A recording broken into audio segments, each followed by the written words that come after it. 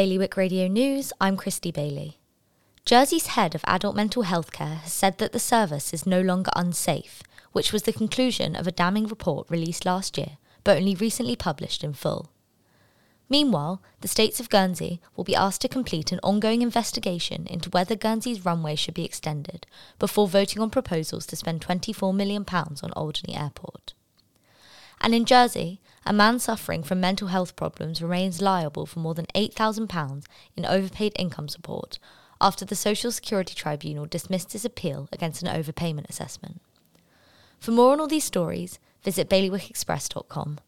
The weather this morning will be mainly sunny, with isolated showers. High tide is around 9:45 tonight. Bailiwick Radio News.